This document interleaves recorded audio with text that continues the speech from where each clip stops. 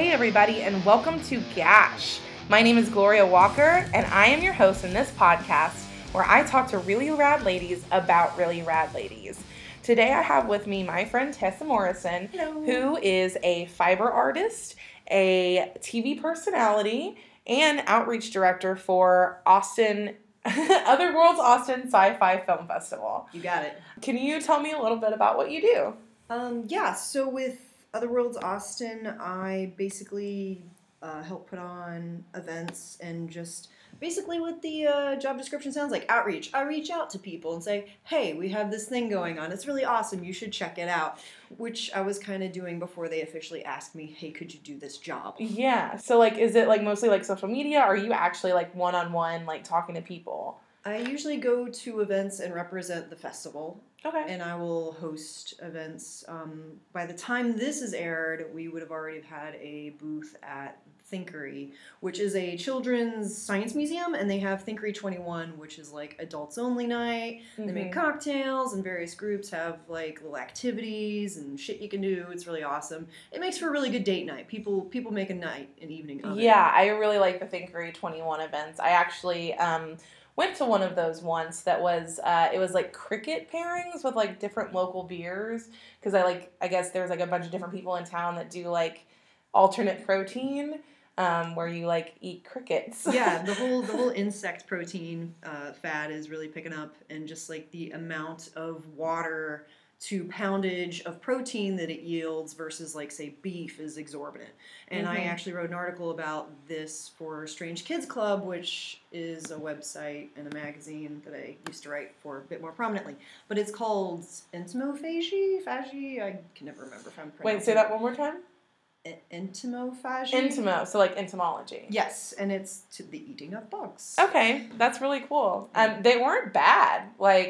I enjoyed it. So maybe someday we will move to, when we, in our alternate, post-apocalyptic future, I will be prepared to eat bugs. Be totally okay with it. I can't eat bugs if it's obviously a whole bug on a slice of pizza, which they had in an event I went to one time. I was like, nope, I'm not ready for that yet. Not there yet. But if you grind it up into a flour and you make crackers out of it and you throw some rosemary in it, sure, let's do this. Well, yeah, as long as I can't tell what it is. Yeah, I can handle that. But yeah, I really do enjoy working with Otherworlds Austin.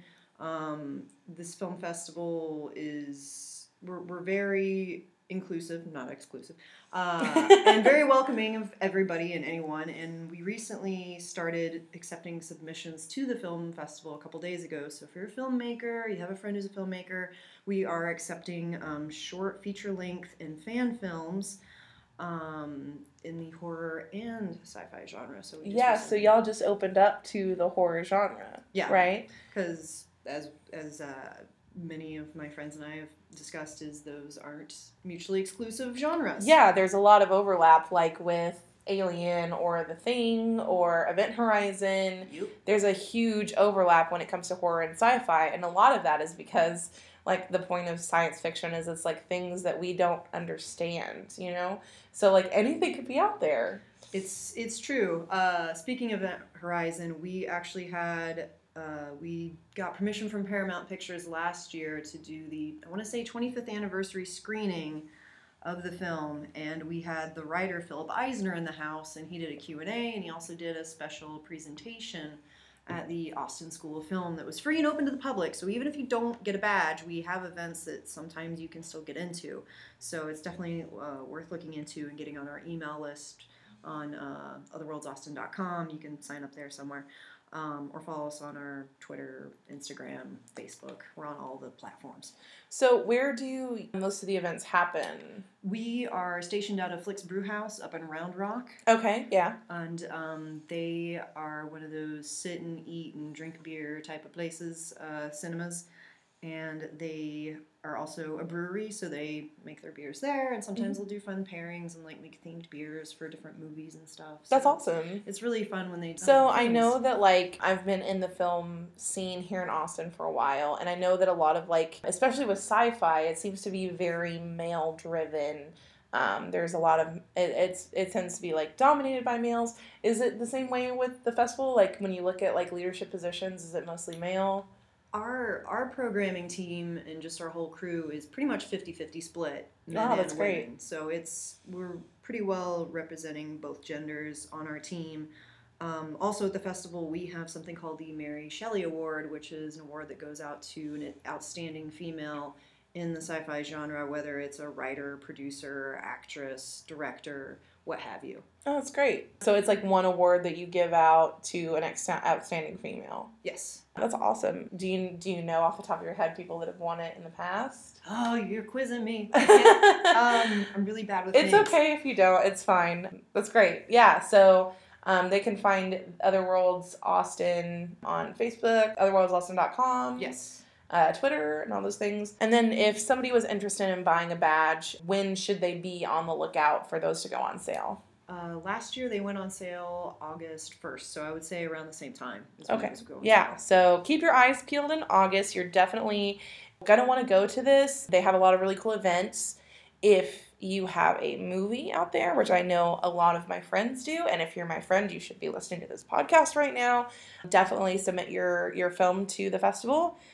Because it sounds like it's a really great environment for makers and artists and women in general. So then, like, moving on, like, tell me about your fiber art and kind of how you got into it.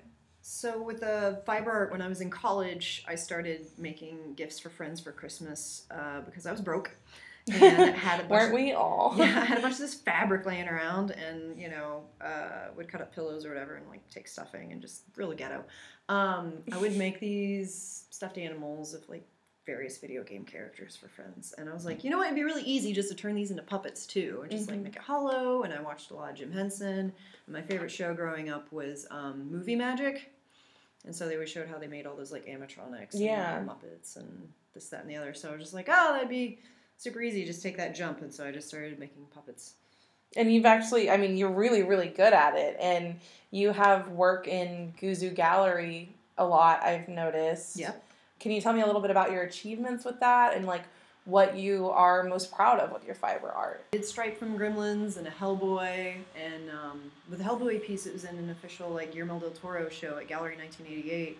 Wow. And it was called like Of Monsters, like with Guillermo del Toro, and it was curated by Sjogren. And Guillermo actually showed up, and he was really friendly. He was super nice and easy to talk to. And he came up to me. He's like, "Are you one of the artists?" And I was like, "Yes." And he's like, "Can I get my picture with your piece?" And I was like, "Yes." Oh my God, that's so exciting! I didn't even have to ask. He was just like, "Okay." I was like, "Let's do this." You know? Because you were like standing next to your piece. Yeah. Wow. It was really That's awesome. fun. Were you like totally fangirling? I was cheesing real hard. And one of the curators was in the background, and he was also like photobombing cheesing so hard.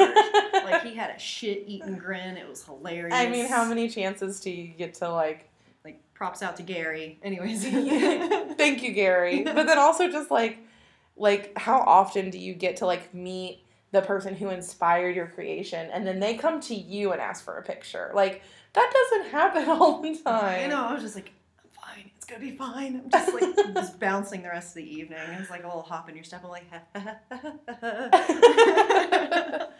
And yeah, that's awesome. And also, weren't you in a Wes Anderson book or something like that? Yeah, that was through Spoke Art. They joined forces with Abrams Publishing, and they did like the third official Wes Anderson art show book called Bad Dads.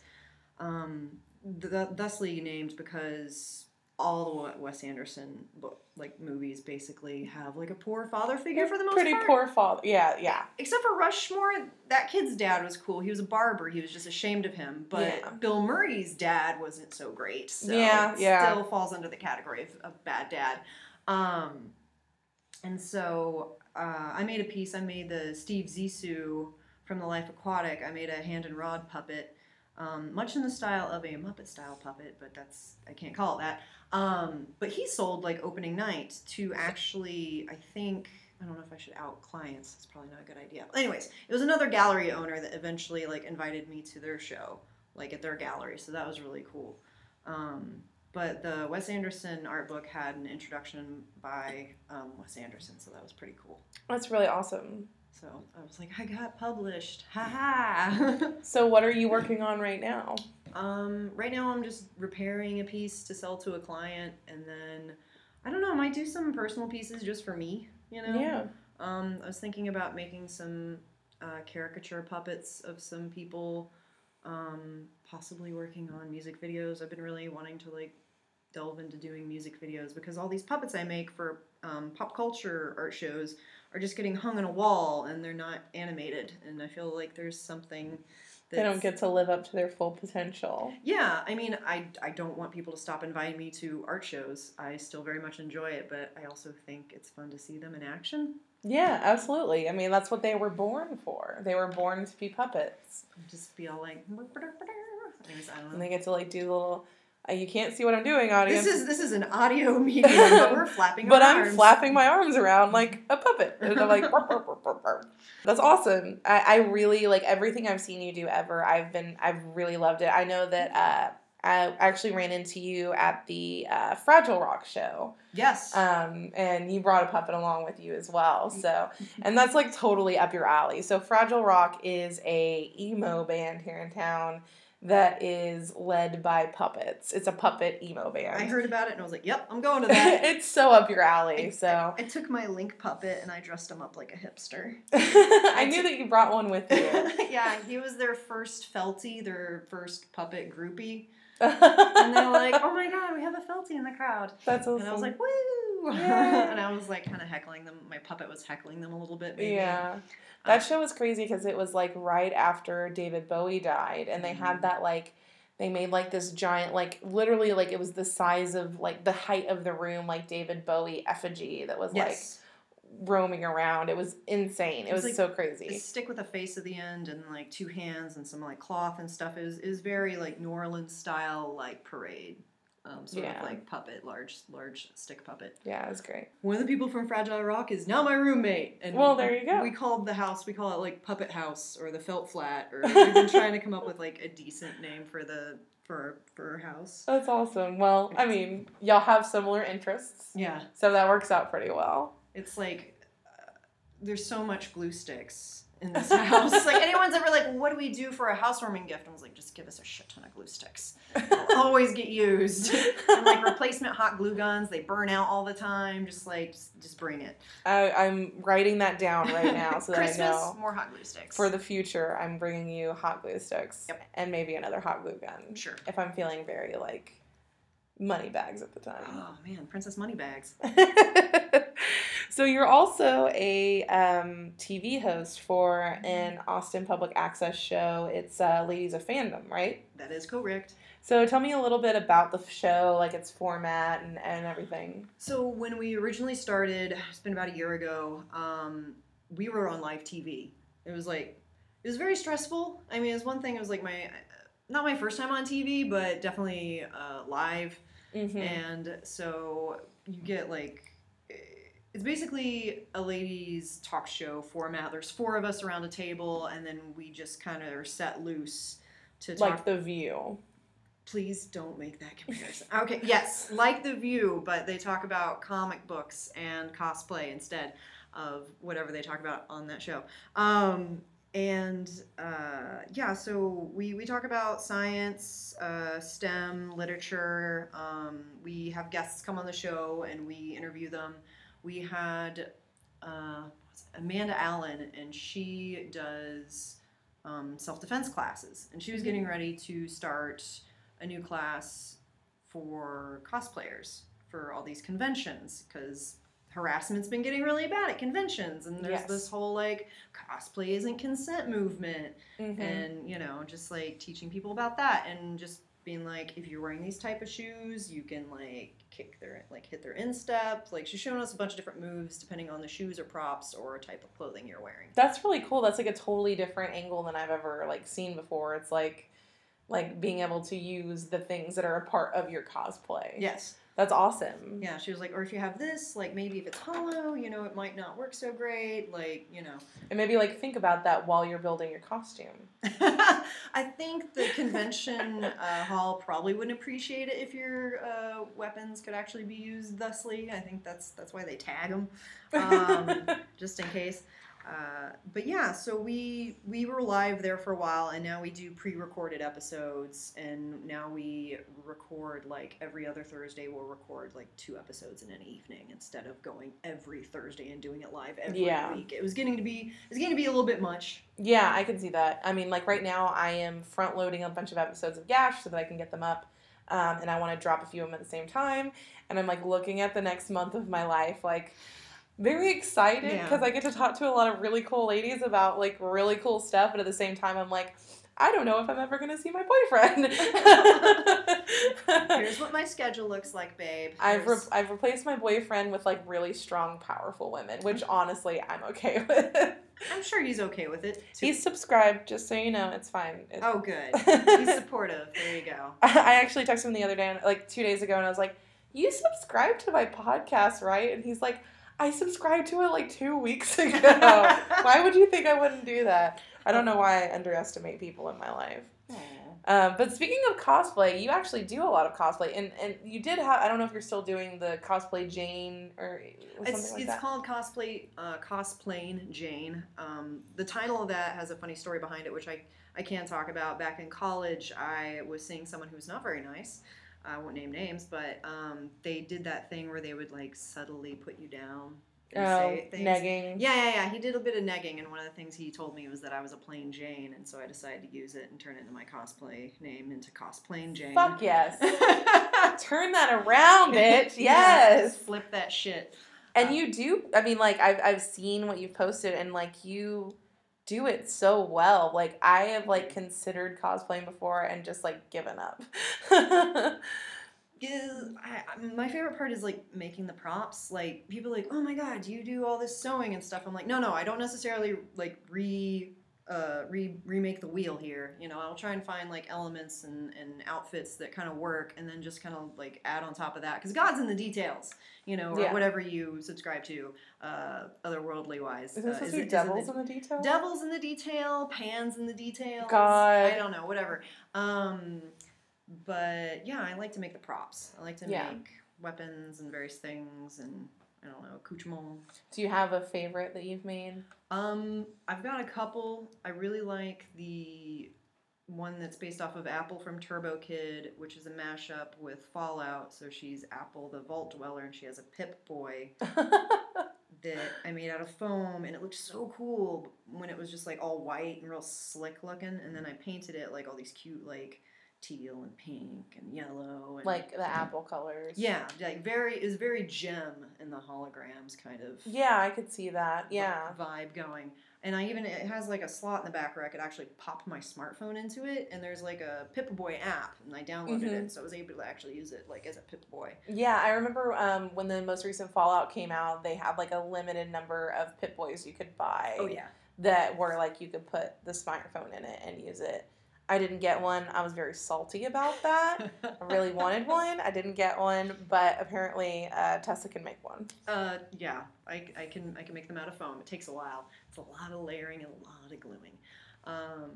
So that one was really fun. I have a Tank Girl that I'm really proud of, because ever since I saw that movie in late middle school or early high school, I can't recall exactly when, I wanted to dress up as her so bad. I want to dress up like Tank Girl. And so I kind of leaned into more of the comic book version, and I made her helmet with the kangaroo on the front.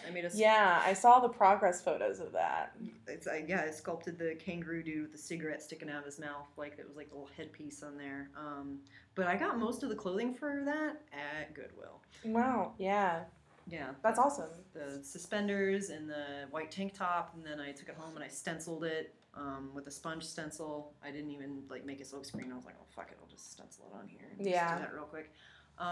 So yeah, I think the Tank Girl one and the Apple, and then I really like the Ash from Evil Dead, and I have the chainsaw arm that I made. Oh yeah. And that's like goes over my arm, but it's made out of like foam, and it's all very like safe and like It's not an actual chainsaw. No.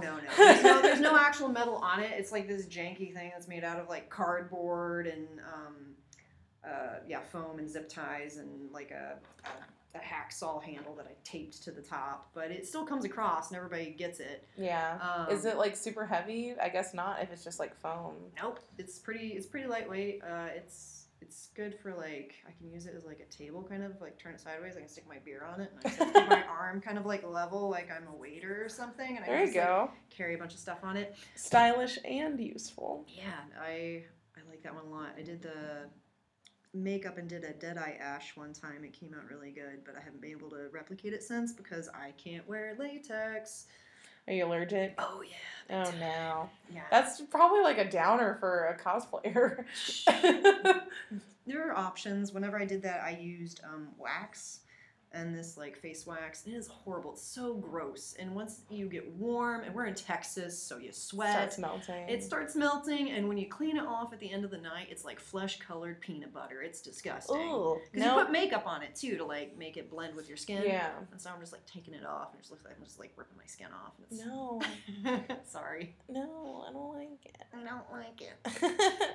No, sir. Well, thank you so much for coming on. Yeah, totally. We're going to go to a break for a minute, Sure. and I'm going to try to get these people to subscribe to my podcast. Do it. And then we're going to come back, and we're going to talk about another rad lady.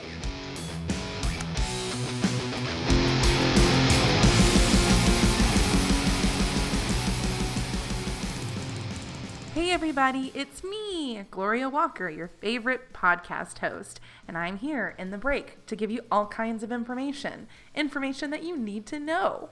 Like, for instance, if you're interested in going to or submitting a film to Otherworld's Austin Film Festival, you can find that information at www.otherworldsaustin.com. I realize I don't need to say the www, but I was born in 1988, so I'm going to do what I want. So there you go. You can also find the Wes Anderson Bad Dads book that we talked about on Amazon, and I believe it has Prime shipping, so go ahead and check that out. Also, if you're in Austin, I would definitely suggest taking your honey, your partner, or even just your friends to Guzu Gallery to check out all of the things that they have there. They always have really cool, nerdy artwork, and I think that you would really enjoy it. So, I mean, if you're listening to this, you're probably at least a little bit of a nerd, so go check it out. Fragile Rock, the emo puppet band that we mentioned, is actually having a show on March 5th at Cheer Up Charlie's, so go out there.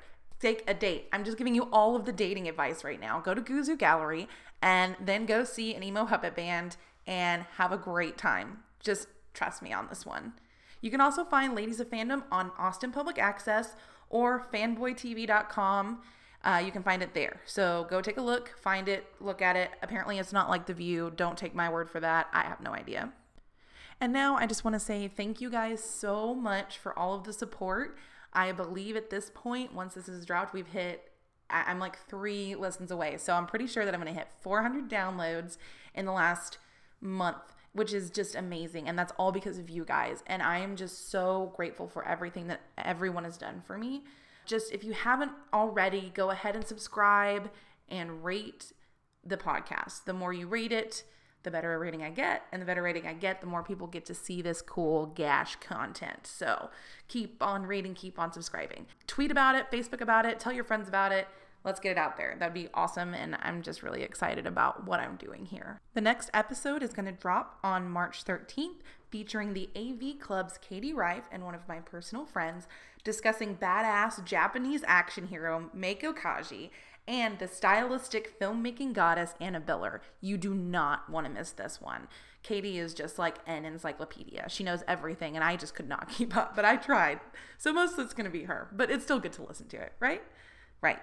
Okay, well, I think I've talked enough for now, so I'm going to let you get back to the content. But don't forget to like, subscribe, tweet, and Facebook. Thanks.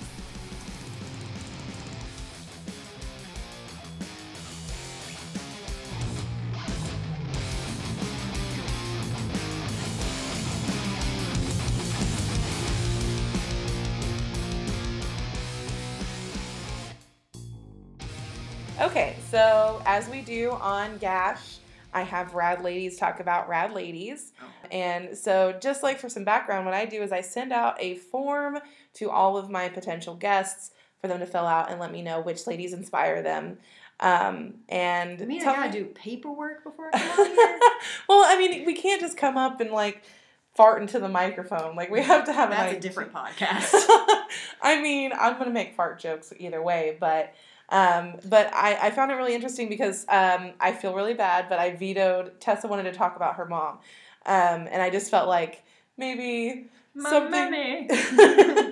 We all love our mom. Well, we don't all love our moms. Like, some people don't, and that's totally valid. Don't speak for everyone, Gloria. You're right. I loved my mom. But I wanted to make sure that we talked about somebody that was universally somebody that people knew. But tell me about, why did you want to talk about your mom? Because my mom is awesome. She, very much like me and the person that we picked today, speaks her mind and doesn't take crap from nobody, not no way, not no hows. I love that. Yeah. Growing up, she used to always make my Halloween costume every year. I think only one year I had to wear a store-bought costume. Probably where my love of cosplay comes from. So I can definitely see that feeding into your love obsession. Yeah. And my dad was like a Mr. Fix-It, and he also built things all the time. But anyways, I won't get into all that. But in 5th grade, my mom made me a costume just based off of an action figure in a cartoon show. There was no patterns available, I think, for this costume at the time. She just winged it, pun intended, because I was Demona from Gargoyles. Yes. Focus! Anyways. I fucking loved Gargoyles. Oh my god. Yeah, and I actually met, was it Keith David? David Keith? I always get the name flipped. God damn it. It's 2 first names. You're not to blame for that. Well, the guy who did the voice of Goliath, anyways, he was at a horror convention I went to a while back. Frightmare. Texas Frightmare weekend. Anyways, so she made my Demona costume replete with wings and like blue bodysuit with clawed hands and a crown and a red wig. And she showed up. She surprised me dressed as Elisa Mazda with the black wig and the red blazer and the badge. And I recognized the character before I recognized it was actually her. I was like, Elisa Mazda? Wait, Mom? You're Elisa Mazda? Shit, do we have to fight now in the parking lot? Oh my gosh. In my elementary school? That's crazy. That's like above and beyond mom. Like, oh yeah. Like my mom, I mean, she helped me with so many things, but I couldn't imagine her like getting into her own cosplay, you know. Like, that's crazy. And to keep it a secret from me, too. Yeah, absolutely. What did you have, like, friends at school, like, how they reacted to it? I don't know if all of them watched it yet. I mean, I think some of them were like, oh my god, you know, and got it. But I think a large majority maybe weren't really hip to that cartoon quite yet. I don't know what season they were in, or if they'd gotten to the weird Macbeth season. Anyways, yeah. It got a little weird there. So anyways, that was meh. Thanks, meh.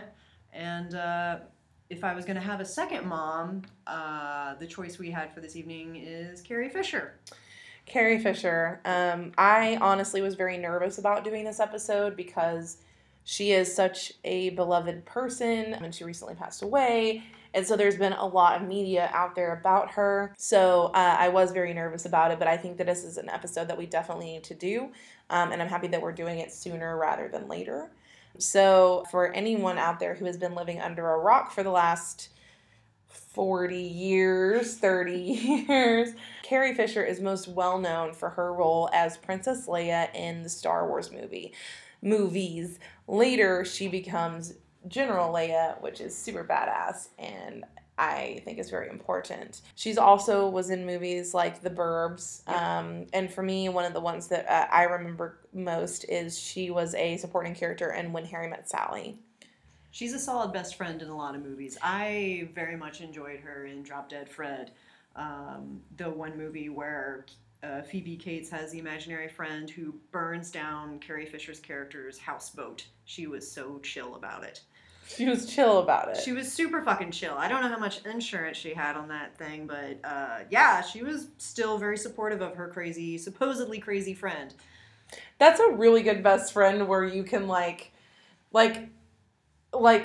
can burn down your houseboat and also be like have this like imaginary friend, and you're still like, he did it. Okay, I understand. Your invisible friend did it. Like, that's some very hardcore patience, and that's a very good best friend. The character I'm remembering from When Harry Met Sally, I still quote her. She plays one of Meg Ryan's characters, Sally's best friends, and she has like this penchant for dating married men. And so, if you've also been living under a rock and haven't seen When Harry Met Sally, it takes place over a few decades of Meg Ryan and Billy Crystal, Sally and Harry, them meeting, becoming friends, dating, breaking up. It goes through that whole thing. So over a few decades, Carrie Fisher character and Meg Ryan's character talk about her dating various married men, and Meg Ryan is always like, he's never going to leave her, and Carrie Fisher always says, you're right, I know you're right.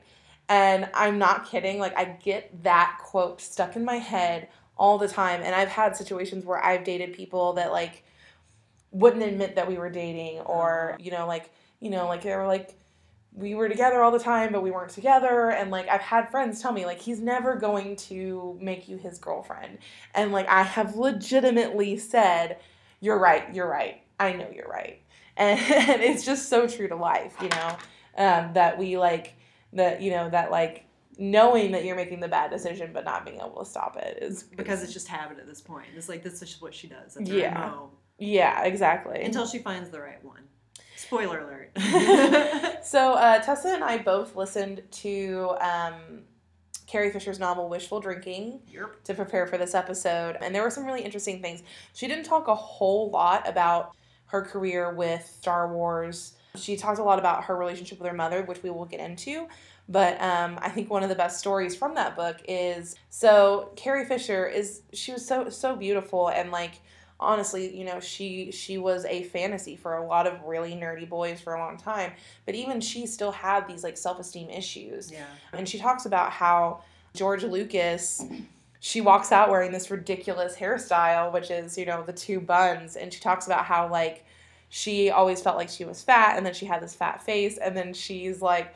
She didn't. And she didn't. She was so beautiful. And George Lucas was like, how do you like the hairstyle? And because she wanted to be a Yes girl, she's just like, I love it. But she hated it. She thought it made her face look really wide. And I just think that's so choice, because it's like, we do that a lot as women because we're expected to, like, make people comfortable, and we're expected to, like, go along with it and, like, be of service. And I think that's just, like, a perfect example of just being like, yeah, I love it. Just, like, keep my job. Yeah, and I mean, she was just, like, starting out. I mean, when she did that, she was, like, 19, I think, turning 20. Mm-hmm. And so I don't think she felt like she had enough clout to be able to, like, throw it around and be like, no, I fucking hate it. Like, I'm sure later she would have, if she had been approached with this hairstyle, she may have been like, let's maybe work on it a little bit. Yeah, and definitely if you listen to any or read any of her novels, like, she is definitely a super outspoken person. But, I mean, she is the daughter of Eddie Fisher and Debbie Reynolds. Like, so it's not like she came from nothing. No. And I love the way that she talks about her relationship with her mother. They live next door to each other. They're besties. They're best friends. And it's really cute. It's adorable. And Debbie Reynolds, if you don't know, she was most well known for Singing in the Rain. But she was very much a golden age, glamorous actress. I mean, she is. She's still alive. Isn't she? Yes, she is. Pretty sure she passed away, like, shortly before or after. They were, like, within days of each other. Oh, she passed away right after. Yeah, it was like people were saying she died of heartbreak. Google that real quick. But I knew she was alive when Carrie Fisher died. But it was December 28th. Yeah, she just like a few days later. Yeah, she died the day after. Yeah, it was pretty brutal. Yeah. But okay, it's like, so for the feels, I was just like, oh God. I'm not going to edit that out. I want our audience to know that I could be wrong sometimes. But she actually outlived her daughter by a day, and what they say, died of heartbreak. But I definitely recommend for anybody that can to read or listen to Wishful Drinking. She talks a lot about her relationship with her mother, especially at a young age. And one of the things she talks about that I found really interesting was how, she would watch her mother, bathe and get dressed and put on her makeup and her wigs and become this other thing that was Debbie Reynolds. And then she would watch her, take off the wigs and the clothes and wash the makeup off her face and become her mother. And I think that's just a really a powerful statement about, you know, really just like we put on the role of whoever we are, and especially as women, we play the role of the mother, or we play the role of the girlfriend. It's like she's putting on armor. Yeah, absolutely. Yeah, it was really funny. They were talking about how they probably spent more time with their parents, like spent more time watching their parents on TV than actually spending time with them. Yeah. More so with the dad than the especially mom. with Eddie Fisher. Actually, she tells this funny little tidbit about her brother is a born again Christian, and she says, what was it? God, I can't think of it now. Of course, he was going to look for a father that he could talk to all the time. Because Eddie Fisher, you know, he was gone a lot. You know, he was never there. So he finds the dad that's supposedly ethereal and always around you all the time. Yeah, omnipresent. Yes. So his dad's always around. And one of the things I love about Carrie Fisher is her sense of humor is just so unabashed, and she's just so open with being who she is, and she doesn't try to hide it. She's just kind of like, I think I'm kind of similar, and I'm not trying to toot my own horn in any way, but like, no, not at all. But like, I make jokes about myself all the time, and I point out my own flaws, because I don't think that having flaws is a bad thing. No. And I can laugh at myself, and if I can laugh at myself, anybody else can laugh at me, because then they're laughing with me, right? Yeah, I remember I watched the HBO documentary, was it Bright Lights? Yeah, so she basically confided in her dad that she decided to be funny for him. Like, she felt that she could never live up to her mother's looks, and so she's like, well, I have to cultivate something, so I'll be funny. And she did that so that she could kind of get her dad's attention, be like, well, this is what I'm good at, you know? Yeah. And then she kind of confessed later in life, like, yeah, I did that for you, Dad. I wanted you to be around more and stuff. It was really kind of sweet. And he's like, you were always the funny one. Yeah, I mean, I think that's probably pretty true, like, universally, like, you know, I'm a fat girl or whatever, and I always was. Like, I've always been bigger than other people, and so I developed a personality, you know, not saying that then people don't have personalities, but, you know, I really relied on my ability, my wit, and my ability to make jokes and, like, be personable, and that really is what makes me who I am. I'm very petite, but I come from a similar background in a sense that kids are shitheads, and they will make fun of you for anything. That's true. I was 90 pounds soaking wet in middle school, and I got made, then it was 70 pounds. High school was 90 pounds. But anyways, I was tiny, but I got made fun of that I had an eating disorder. I was anorexic. Because there's nothing fucking funny about eating disorders. That's a serious thing. Yeah, like, so they're like, well, we can't make fun of Tessa for being fat, but she's really skinny, so let's go with that. And then I think it was about 7th grade, I went from having the child button nose to this awesome, majestic nose I have now, but at the time I was not too appreciative of it. Yeah. And kids are making fun of me, calling me Barbra Streisand and Pinocchio and all Barbra Streisand is gorgeous. I know, How is that an insult? I don't know. Anyways, like, yeah, we all have things, and so I was also very, like, I felt I was very gangly and weird looking. I'm real skinny with this big nose and just kind of awkward and 2 left feet, and so I was just like, you know, cultivated a sense of humor. And so it's just like, no matter what size you are, people are going to be assholes and, like, find something to pick on you about. Yeah, absolutely. I agree with you. Yeah. It's, you know, but I think, and that's, I think, what I was getting at with Carrie Fisher is, like, whenever you perceive yourself or you feel like you are less than in some way, you make up for it in another way. That's kind of what I was getting at. Yeah. And she was fucking beautiful. Like, I know. I was like, what is her? Let's get real. But, I mean, this is your best friend who is always saying, you know, oh, man, look at my thighs. Or, like, you know, you watch your best friend feel bad, like, talk bad about themselves. And you just want to just, like, shake them and, like, just shake them really hard and be like, you're fucking beautiful. That's how I feel about it every time I hear Carrie Fisher talk about, you know, how she felt like she wasn't beautiful.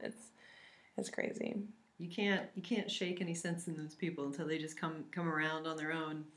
Yeah, I mean, and it's a difficult journey to take, that journey into accepting yourself, not Yeah.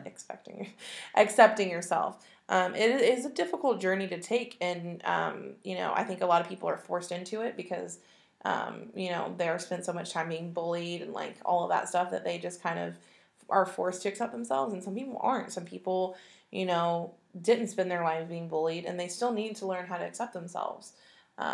It's just a later time in their lives, and I think it could be more difficult that way. But I mean, one of the things that comes with accepting, one of the things that comes with accepting herself, is one of the things that I really love about Carrie Fisher the most is that she was so open and honest with the world about her mental health issues. She was bipolar 2. She was manic depressive. She had alcohol and drug abuse problems. And one of the things she talks about is how, when she was younger, she was like, oh, well, I'm just an alcoholic, so I'll quit drinking. It'll be fine. It'll be fine. And then she quits drinking and she's like, well, I'm a drug addict, so I'll quit doing drugs and everything will be fine. She was using it to just cope. And then she realizes later, like after she does like get clean and, she goes to rehab, she gets clean. It's not that she has a drug problem. It's that she was using drugs and alcohol to kind of mask these other things that were going on with her, which is her bipolar 2 and her manic depression. And she chronicles her journey with therapists and psychologists, which I don't have any personal experience with, but I have seen many of my friends struggle with. And it is like definitely like one of those things where you can see, she talks about seeing one therapist for a long time who never really diagnosed these things in her, and then later she goes to another one. It's really weird, like when you go, I've been to therapy a couple times and been to a couple different therapists, and when you go, sometimes they have to diagnose you with something, which I think is stupid. Like, it depending on like what your health insurance is, like when you go in, like, for them to continue seeing you, they have to diagnose you with something, which I think is such Or the bullshit. insurance won't cover it Yeah, anymore. and it's just so dumb. And so they label you with something whether you have it or not, and you haven't even talked to them that long. Yeah. So I went in and they asked me a couple questions, and they're like, okay, well, it sounds like you have anxiety disorder or whatever. And I was just a very hyper person. Yeah. So I was seeing them for a while, and then I quit going because they were giving me like these weird assignments that made me think that they just weren't doing their job. They're just like writing a diary or a journal. I'm like, I already do that. And they, I was like, you just don't want to listen to me talk, and you just want to read my diary, so you don't have to do any work. Anyway, I don't know if that's the case, but I've never been a therapist. That one I wasn't too into. I went to one more recently, and I had some issues, but mostly I was just depressed because my grandma had passed away like a couple days before my birthday, and so it's like, there's a whole lot going on there, like emotionally, as far as like family and my own mortality, and and so it was really kind of heavy. And for a while there, I was the only family in Austin that was checking in on her. I was basically like left to my own devices, and I wasn't emotionally equipped to deal with an elderly person with dementia and what that all entailed, and it was just very straining. So I went to go see a therapist because I was like, okay, I'm depressed. It took months to figure it out and go, but Yeah, and that's just such an important journey. And I think also just like, I mean, for me, like whenever I was like in high school, I was dealing with depression. I kind of talked to my mom about it for a while, and she's like, she was older school, and she was like, you can't, if you're not depressed, like just like go outside and you'll feel better. And she was convinced that if like I went to a therapist, like it would get on my like permanent record, and like people would know my whole life that the neighbors would find out. What would they think? Yeah, I mean, it wasn't more about that, but like she didn't want it to be like something that like followed me for my entire life. And I don't think that she was wrong for what she said. Like she was coming from a different place. Yeah. But like we're getting to a place in the world where we can be open and honest about our mental health, and like you don't have to have anything, like you don't have to have a mental illness to want to go and see a therapist and just talk about stuff. But it's okay to have mental illness too.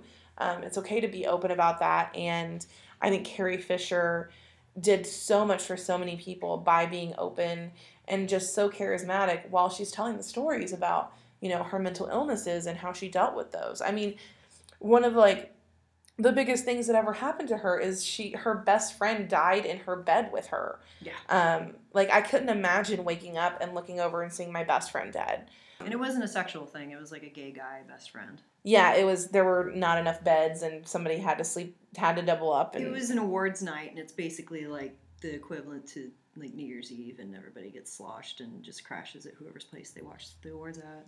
Yeah. So I mean, it's nothing like that, but I mean, I share a bed with my best friend all the time whenever I need somewhere to stay. Yeah. So like, there's nothing weird about that, but like, waking up and turning around and seeing my best friend dead, like that would really fuck me up. And I imagine that it fucked her up too. And that was one of the moments whenever she, had to deal with that. And I think she relapsed at that point for a little bit. But I mean, who wouldn't? I mean, if someone's going to make you relapse like that, that's probably it. Going to be it. So, I mean, I think that like, if we like think about Carrie Fisher and we really want to sum it up, I think that she was a very strong and powerful woman. She was very true to herself. And she was so much more than Princess Leia. Yeah, totally. I mean, she definitely brought, female representation in sci-fi films, but she did do much more beyond that. And just her contributions to removing the stigma from mental health is high up on that list. And also just being, like you said, being able to be yourself, and also not holding on to the bitterness of, her childhood. And a lot of people could have maybe been angry with how much, her parents weren't around, or blame them for putting her through, what she went through as far as like in the film industry. She didn't. And she was still like best friends with her parents. Like even at the end, she was still friends with them. Yeah. And so she was a very like forgiving person and not bitter. Even though she was really sarcastic, it didn't mean she's necessarily a bitter person. She's a very kind and giving person. Yeah. So I think that just about wraps it up for us. For anyone who wants to know how to find you on the internet, how can they do that? I have an Instagram at Tessa Morrison. That's all one word, lowercase. And I also have a Twitters, and I have a Behance profile. It's for my puppets. So it's going to be behance.com, and just plug in my name, Tessa Morrison, you'll be able to find me. And don't you have definitely check out her Behance, and as always, keep it rockin' and rollin' and whatnot. Whoop, whoop.